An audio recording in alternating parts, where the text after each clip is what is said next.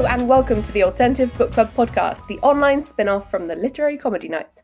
I am your host, Shirley Hulse, and today, for a very special edition, we are joined ahead of his Radio 4 debut by comedian and self-titled Benefit Scum, Mr. Tom Mayhew. Hello, Tom. Hello, how are you doing? I'm very well. How are you? I'm good, thank you. I'm good. I'm looking forward to being on this podcast. It's one of quite a few I've got lined up this week. So this is the first one. So I'm really excited for this one.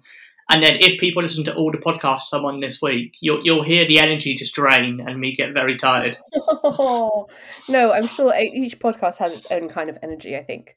How are you feeling about the show going out? Excited. I'm very excited. Also quite nervous, really, because it's a big thing, and I know a lot more people will hear it than have ever heard me ever before. Which is, it's a mix of excitement and fear. And real fear, but mainly the excitement, because it's mad. It's such a good, awesome opportunity to be on the BBC. But I also know there's lots of Muppets who might not like me, so it's going to be interesting. I think there's more nice people than bad people, so there we go. That should be all right. Yeah, I think that's a good rule to live by generally, is that there are more good people than bad people. Do you want to introduce what the show is about? It's about my time on benefits when I left school. I had to sign on for about 3 years. And the show's kind of about my experience of the benefit system and also about the stigmatisation of working class people and poor people and people on benefits, and kind of offering an alternative to the narrative that everyone on benefits is scum. I mean, the whole idea of the title is that it's kind of incongruous, the idea that someone can be benefit scum while also getting paid on a Radio 4 series. It doesn't really make sense. And that's kind of my point, is that most people on benefits are actually people who work hard and could do very well for themselves if given the right opportunities. Yeah, absolutely. I feel like often financially you can get very stuck.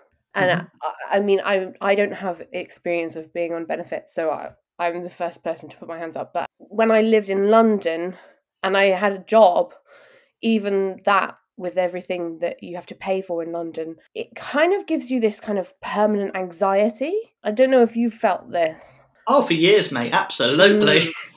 It's genuinely, I find it mad how that's just accepted now. That probably about 80% of the population are literally living month to month, are constantly worried about money, constantly worried about the future, worried about where they're going to live.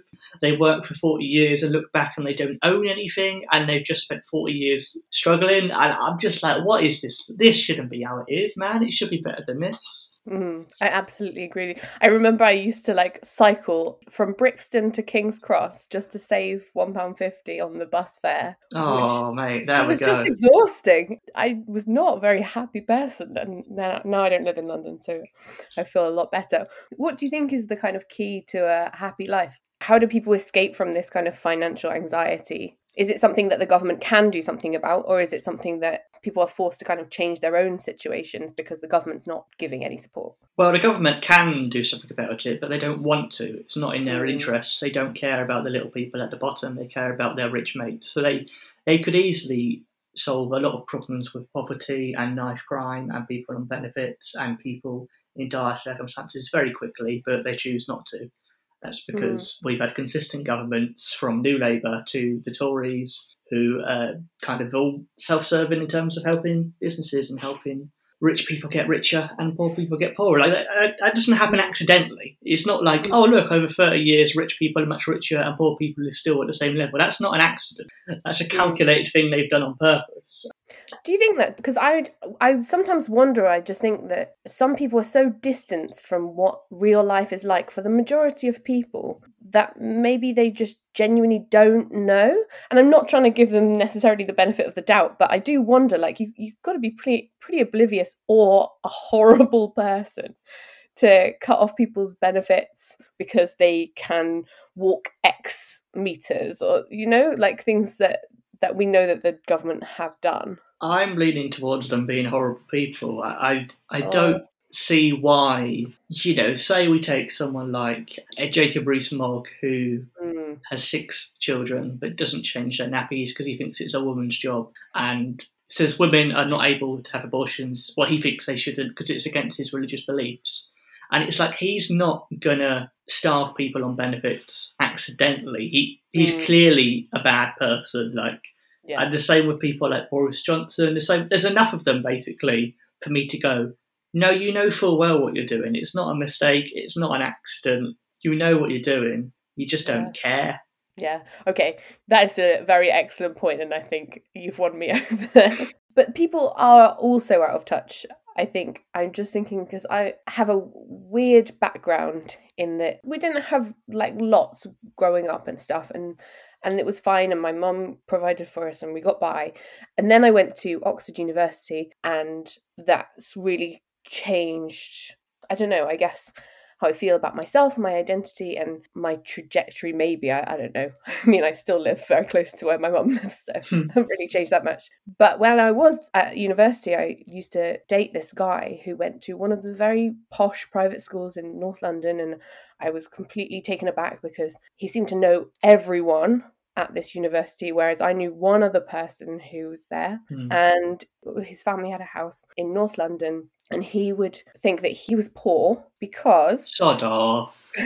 because he didn't get to go to New York at the weekends like some of the other people at his school. And it was just such a crazy thing to think. But I do think that people are like genuinely really misguided, and they see the next stage up and they think that they're poor or they're not entitled because they see that, but they don't see the privilege that they have, perhaps. Yeah, maybe privilege should be a lesson at school. That would be a good idea, wouldn't it? That would be really good. What do you think are good ways for people to think about the privilege that they do have? Just be aware of history and be aware of different people in society. I think it's important to immerse yourself in, particularly I find art, whether it's like books or films or albums or video games, whatever it is, but things that reflect the experiences of other people and other cultures, because that makes you far more aware of things like systematic racism and things like sexism and transphobia and homophobia and all these things, because you've heard people talk about their real experiences, and often a lot of people just don't do that, and they think, oh, everything else is fine because my life's fine, and they're just oblivious, and that's where people get to be quite ignorant, and often those people tend to be the ones who end up in charge. Yeah, that's a sad way of things. The rest of us are like reading our books or studying or doing whatever, listening to music, and they're just stabbing each other in the back. Oh, mate, I've just remembered a thing where Theresa May was Prime Minister and she went to a pub and there was a video of her and they were trying to get her to play pool to look like a human being. And honestly, she looked at like a pool cue and the pool table as if someone had just given her like an apple that was made out of shit. She had no idea what it was for. She had no idea where it came from. She was like, what is this alien object? And I was like, how are you in like your 50s? You don't know what a pool table is. What's wrong with you? Yeah. What do I do with the balls? Throw them? Exactly, yeah. Where's the goal? Yeah. Oh, God, yeah. I mean, she's definitely an easy... Well, they're all kind of easy cases to laugh at. Like, she did that robot dance. She very much seemed like robotic and like she didn't care. I was wondering if you were given an hour to talk to one of these top leaders, A, what you would say, and B, whether you think that there's anything that you could say. God, this is undermining my question. Anything that you could say that would make them listen. And it's depressing to say this, but I don't think they will listen, because I think they only listen to their own needs and their own wants, and that's what they've done for their entire lives. That's what they do in their relationships, that's what they do in their business dealings, and that's what they do in their personal lives. So I don't see why them talking to a guy they've never met is going to make them give a shit. Like, honestly, a big thing for me was when Boris Johnson was allegedly, and I'm saying allegedly because I don't trust a thing he says, but he was allegedly almost dead from COVID in hospital. Do you know what I mean? Like, and he said, "Oh, the NHS staff thanked me," but then he still comes out of hospital and he's still going to put through things that privatise the NHS. And I'm like, if that's not your Scrooge moment where you come out and go, I was wrong, I'm going to be a good person. If that's not your moment, then you're never going to have that moment. I'm sorry. Oh my God. Yeah. The same with, Trump when he had COVID and was still going around with no mask. It's like, you people, you're not going to learn. You don't want to learn, so you won't learn. It's as simple as that. God, that's really bleak, isn't it? Sorry, mate, is this supposed to be a comedy podcast? Well, yeah, I was just thinking. We'll talk about Winnie the Pooh a bit, maybe, to lighten the tone later on.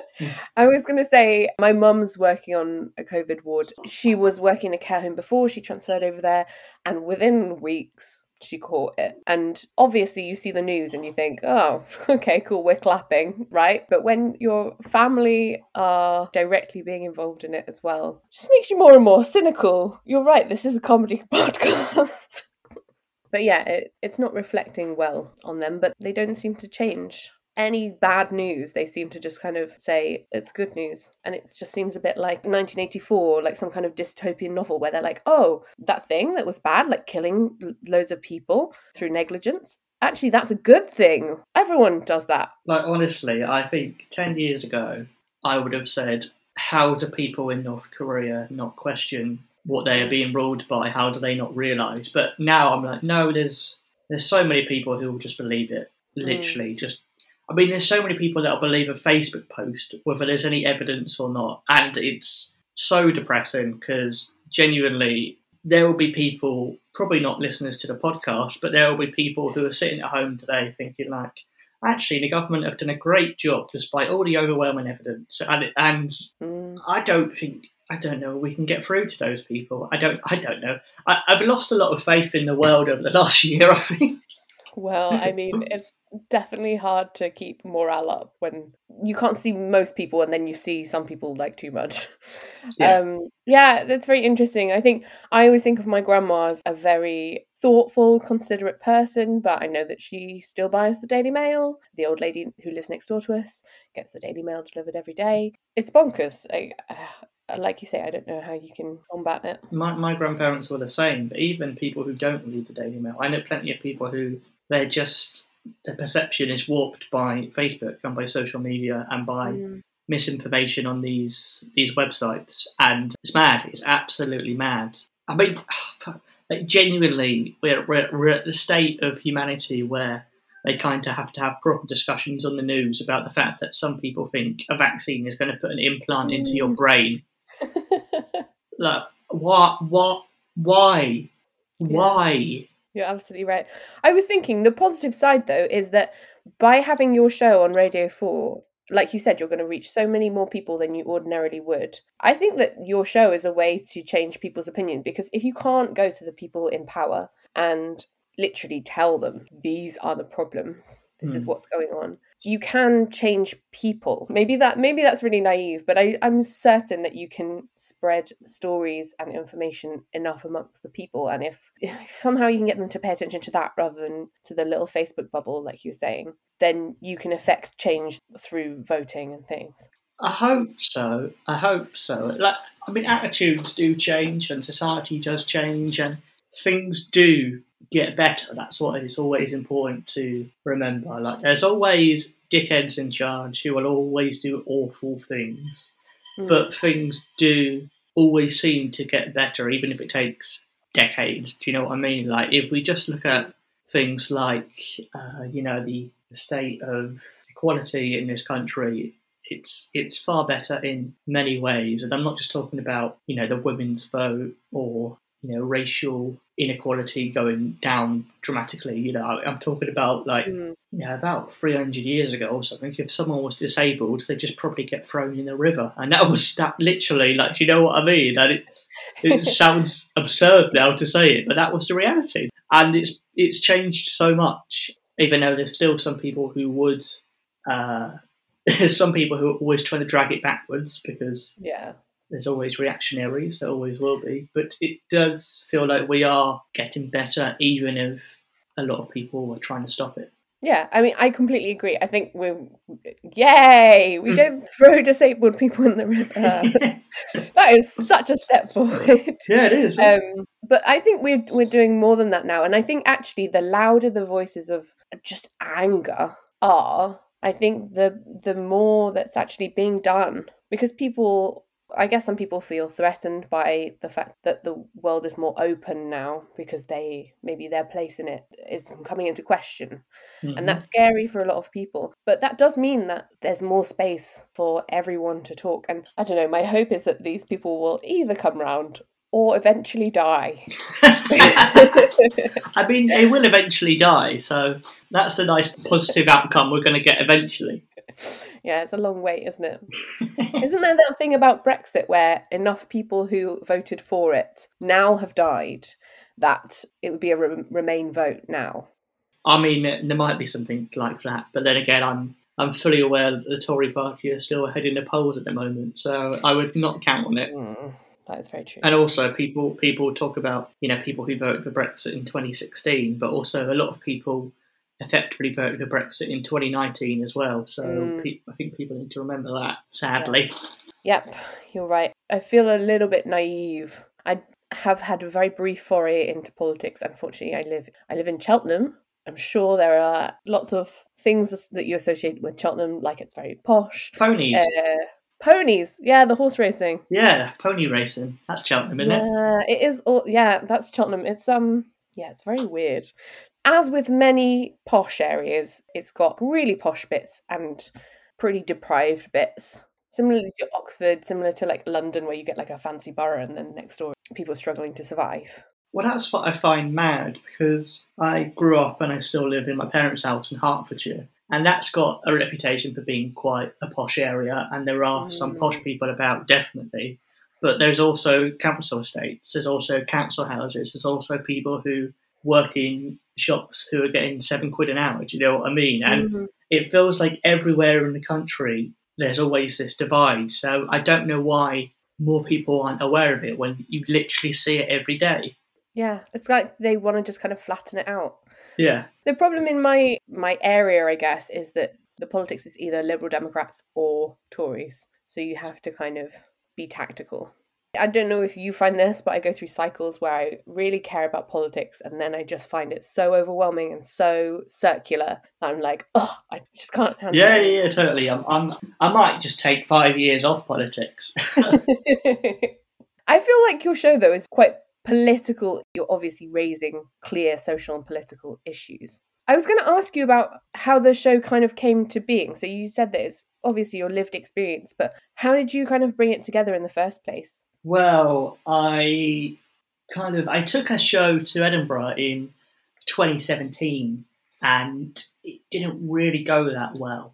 Like, I didn't preview it enough because I couldn't afford to do lots of previews, and I couldn't get the time off work because I was working part-time in Sainsbury's, and I literally put, it was a hideous amount. It was like, I think it was at least 70% of my yearly income went into the Edinburgh run on its own. Like, in terms of the previews and stuff, it was probably going to be more like 80 or 85. I've put so much of what I had into the show, but it was nowhere near enough, because some people go to Edinburgh and they spend 10 grand in just August on their Edinburgh show, whereas I was working a job that paid me like 9 grand a year. So literally, like, I couldn't compete. And I took a show to Edinburgh and it wasn't finished when I got there, and it lost me a lot of money, and that made me feel very dejected. And I did feel like I had stuff to say, and I felt like I had value as a writer and as a comedian, but that I had been overlooked because I didn't have rich parents, effectively. Do you know what I mean? So that kind of really depressing failure, eventually I put that into my next show 2 years later, which I thought, right, well, let's directly make this about, your upbringing and your experience of being on benefits in 2010, because there was, millions of young people who were employed for a long time back then, and it's going to happen again. Like I read someone say the other day about the forgotten generation, but apparently that's people who are 18 now, and I'm like, well, what about the forgotten generation before?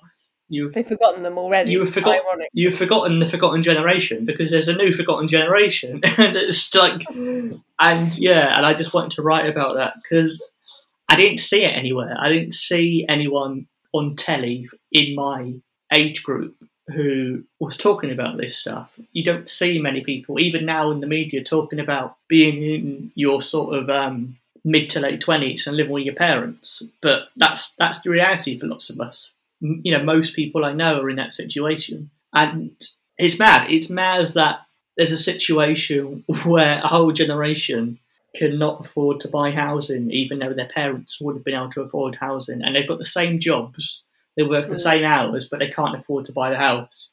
And that wasn't even mentioned in the run-up to a general election. And it just feels like we're consistently getting ignored. And I think a lot of people are angry. Yeah, absolutely. I saw one of the previews for your show, as in the ones that you did online very recently. And what I was really struck by was that you said your girlfriend had lent you some money to take the show up there.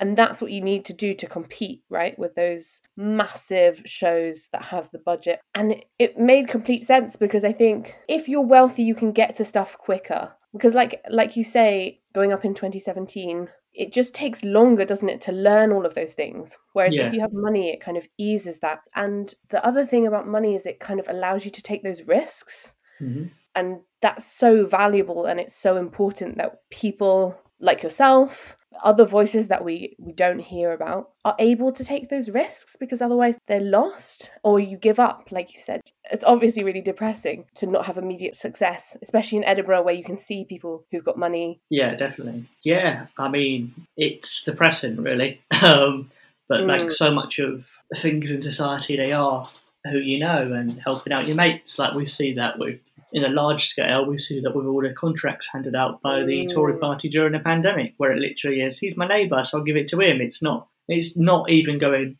who's best for the job? It's going, who do I want to help? Are they qualified? Don't worry about that question. Exactly, yeah. Yeah, it's not even like sometimes you miss out because you're not good enough, because sometimes it's not even done on whether you're good enough. It's done on if they already know you and if they already like you. And, it's that strange thing where I imagine there might be some people who would think, that guy's got a Radio 4 show because maybe that's a quota thing. Maybe that's because he's working class. Maybe because he's been on benefits, that's why he's got it. Do you know what I mean? But then there's also people who would not give me work because they'd go, no, I don't like him because I don't get it. I'm middle class.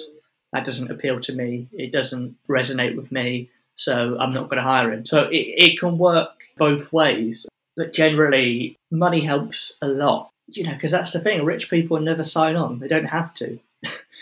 As simple as that, they're fine. Whereas people at the bottom are the ones who do have to sign on, and the ones who do have to work really, really tough jobs, really hard jobs, which society goes, oh, they're easy. They're not. They're bloody difficult. Like, in terms of your mental health and the monotony of doing it and getting so little reward and doing the same thing every day, they're tough. They're bloody tough jobs. Yeah. And we are stuck in this idea of meritocracy where people think, oh, no, but the world's all about, if you work hard, you'll be successful. You do have to work hard to be successful, but at the same time, it's like there's people with different vehicles. It's like a Formula One race where, like, literally, that's actually a decent analogy. Like Formula One, right? Like, so Lewis Hamilton wins all the time because he's in the Mercedes, which is the fastest car. But he couldn't do a race last year. So in his place, they got a guy called George Russell who drives for Williams. Now, at Williams, he had driven about, I think at that point, about 16 races, and he never finished above 11th place. So, you'd go, oh, he's not getting any points, so he's not very good at driving. But then he was in the Mercedes for one race, and he was leading. And if the car didn't malfunction, he would have won the race. Oh, my God. And it's like, it's not got anything to do with his talent as a driver. It's just, what car are you in? And in a way, a lot of the world is like that. It's not always the most talented people who rise to the top or who are successful. It's the people who were given the opportunities and the people who have the contacts. Because you're always going to be ahead. You'll always be ahead if you have a lot of money, because money talks in so many industries. Yeah. Again, it's depressing. I should highlight that. I heard you do the run through of the show and it is really, really funny. But I do think it's really important. And I actually think that was a really great analogy. And I think you also make a similar point in the show where you show it's not a level playing field. Obviously, you took the show to Edinburgh and it was a massive success. And then to the Soho Theatre in London. How have you felt about it, adapting it for radio? And how much have you changed, I guess? We've changed a decent chunk of it. Like, I'd say the whole of episode 2 is entirely different from what it would have been at Edinburgh and at the Soho Theatre. I'd say that there's bits in episode 3 where we've watered it down a lot. We've changed bits of it, and when it goes out on the radio, there's little sketches and little interviews. So we've made use of the format in a way that we're happy with, because I didn't want to just do, here's my stand-up for an hour. I wanted to do something a bit different, which you can do on radio, so you may as well. Why would you not? Do you know what I mean? Yeah, for sure. It sounds like a really cool opportunity. What do you mean by watered down? I'm really interested by that. Well, like, there were some bits that were darker and more explicit in the live show that we didn't feel would work in like 15-minute long episodes, basically. Do you feel like the kind of perception of the different audiences there had an impact? Because obviously the Radio 4 audience is like, I don't know, you kind of say it in quotations because there's a certain perception of what that audience is. I don't think so, you know. I don't think we did that. I didn't change any of the show because I wanted it to still have that same essence of the fact that it was for people like me, and it was for people who've been through similar experiences as me. And actually, you know, I think there were a fair chunk of people who were either on benefits or working class or both who were in the virtual audience of the recording. So I dare say there might be some people who never listened to Radio 4 before who will find the show and listen to it. And, you know, there'll be some Radio 4 listeners who won't like it. But then, I mean, generally, you know, I know there is a kind of stereotype of Radio 4 audiences being quite, you know, posh. But I also feel like there is a stereotype of Radio 4 audiences being open-minded and being, you know, intelligent. Typically, if you look at the demographics, they're probably people who are, you know, more likely to be left-leaning, more likely to be open to hearing shows by people from different backgrounds and different ideas. So I'd like to think they would still find it funny. I guess a lot of Radio 4's content is the same thing that you were saying at the beginning, that you can read in books or listen to music and experience kind of other people's lives. I think it's really interesting because there is that kind of, what you say, like stereotype of Radio 4 audiences. But I listened to Radio 4 the most when I was growing up, and that was because we didn't have a television. So that was like our only source of entertainment. That was interesting that you said that you watered it down, because I saw in the Radio Times a little description of your show, and it said that the best way that you've decided to tackle the less advantageous hand that life has dealt you, which is such a like polite way of putting things, and maybe a Radio 4 way of distancing themselves from the reality, is to not get too angry about it. Yeah. How angry do you feel about it? And do you tone it down? Or do you think actually it's better to talk through these problems? You have to feel a level of anger when you see what people are going through and what people have been forced to go through when it's entirely unnecessary. There is kind of just a base level of anger really at the state of the world, so that you're like, oh, we're in 2021 and there's still this shit going on. But also I think it's important to laugh at these things, and it's important to laugh at dark moments and sad times, and I just think it's good to take the piss, really, sometimes when you can. Like, I think some of the best things in art are when it's kind of combining something really serious with something really silly, and that's a good thing to strive for. And I think that can help people feel less sort of alone. That's absolutely my favourite kind of comedy. And I think, again, you do this really well in the show. There's clearly like anger and frustration under the surface, but you're also really kind and accepting, especially about maybe relatives that have different viewpoints to you. And online, there's so much anger, isn't there? And there's a kind of like useful anger that kind of fuels you to do something, to make something creative. And then there's just this really thoughtless anger that just comes from not being able to do anything. And I guess it's maybe drawing the line there, seeing what the difference is, and using your anger to try and understand. Maybe I don't know. Well, I feel like anger is like necessary at times, and I think most of the time I'm angry. It's when I'm angry at a form of injustice, and I feel that most people should be angry at things like that. We should be a much fairer society that treats people better, like so much better. And that's the main thing I would get angry at. But at the same time, I think a lot of people can get very drawn into hating someone because of the fact they voted for something differently to you, which I think is not always healthy and not always sensible. And I always just feel like you wouldn't do it with anything else, would you? You wouldn't have someone go like, oh, God, Joe McElderry's third album was not very good. Well, don't blame me. I voted for Ollie Murs. You don't have that. Like, people vote for something and then they move on. They don't still fixate on these results in reality. Like, I mean, maybe some people might still get annoyed about Will Young and Gareth Gates. I don't know, but like... Wow, old school. Like, at the end of the day, like, it doesn't actually define who you are, and it doesn't actually matter what you voted for. Like, because what happens, and I'd rather the people at the top were held accountable than the people at the bottom shouting at each other in a pub.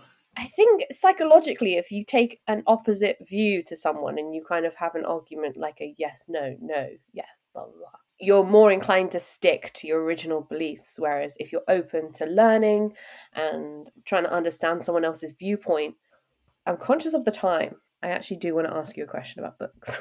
Okay. So we are the Alt Book Club podcast. What is your favourite book? Oh, my favourite book is probably Winnie the Pooh, which is so fundamentally different from the rest of this podcast, I'm fully aware. But like, yeah, I just remember fond memories of my mum reading it to me growing up. And I really love the cartoons and I love the way it's written, and I think it's always structured very interestingly in like the actual way the books are printed. And just it's like, I really hate snobbishness, and I feel like there's a lot of snobbishness around comedy and around the arts, but sometimes you need something that's just simple and pure, and there's no kind of real serious tension. It's all very light and very nice, and I think sometimes you need to escape to that, because otherwise you'll go mad. Yeah, and it's a kind of like nostalgia, and it's about helping your friends out and working together. I absolutely agree with you. And I feel like literature, just like comedy, has the same kind of snobbishness and this highbrow versus lowbrow culture, which is absolute bullshit. Yeah. All of the stuff that we hold up as this highbrow culture is just as weird and stupid and often just creepy as anything else. So I absolutely agree. And I think that, I don't know, it's important to have something that you go back to sometimes. Yeah.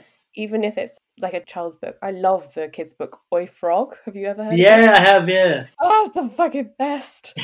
Love doing all the voices, and not even when there's children around, I'll just repeat it to myself. Well, that's a video I want to watch very soon. This is why I'm having a baby, clearly. Just as an excuse. You played the long game. Yeah, I was really bored during lockdown, so I needed an audience. I thought I'd do a build your own. Thank you so much for joining us, Tom. Can you tell us where to find you online, and also can you give us the dates for the show? I am on Twitter and YouTube and Facebook. Just type in Tom Mayhew. It's all there. It's all under my name. I'm quite lucky that there aren't many other Tom Mayhews, so it's fairly easy to find if you just write Tom Mayhew and then maybe the word comedy afterwards. My show is on March the 3rd at 11 p.m. on Radio 4, and then there's 4 episodes every Wednesday after that. Brilliant, thank you so much. And if you want to find Alt Book Club, we are at Alt Book Club on Facebook. Thank you very much to you for listening, and goodbye!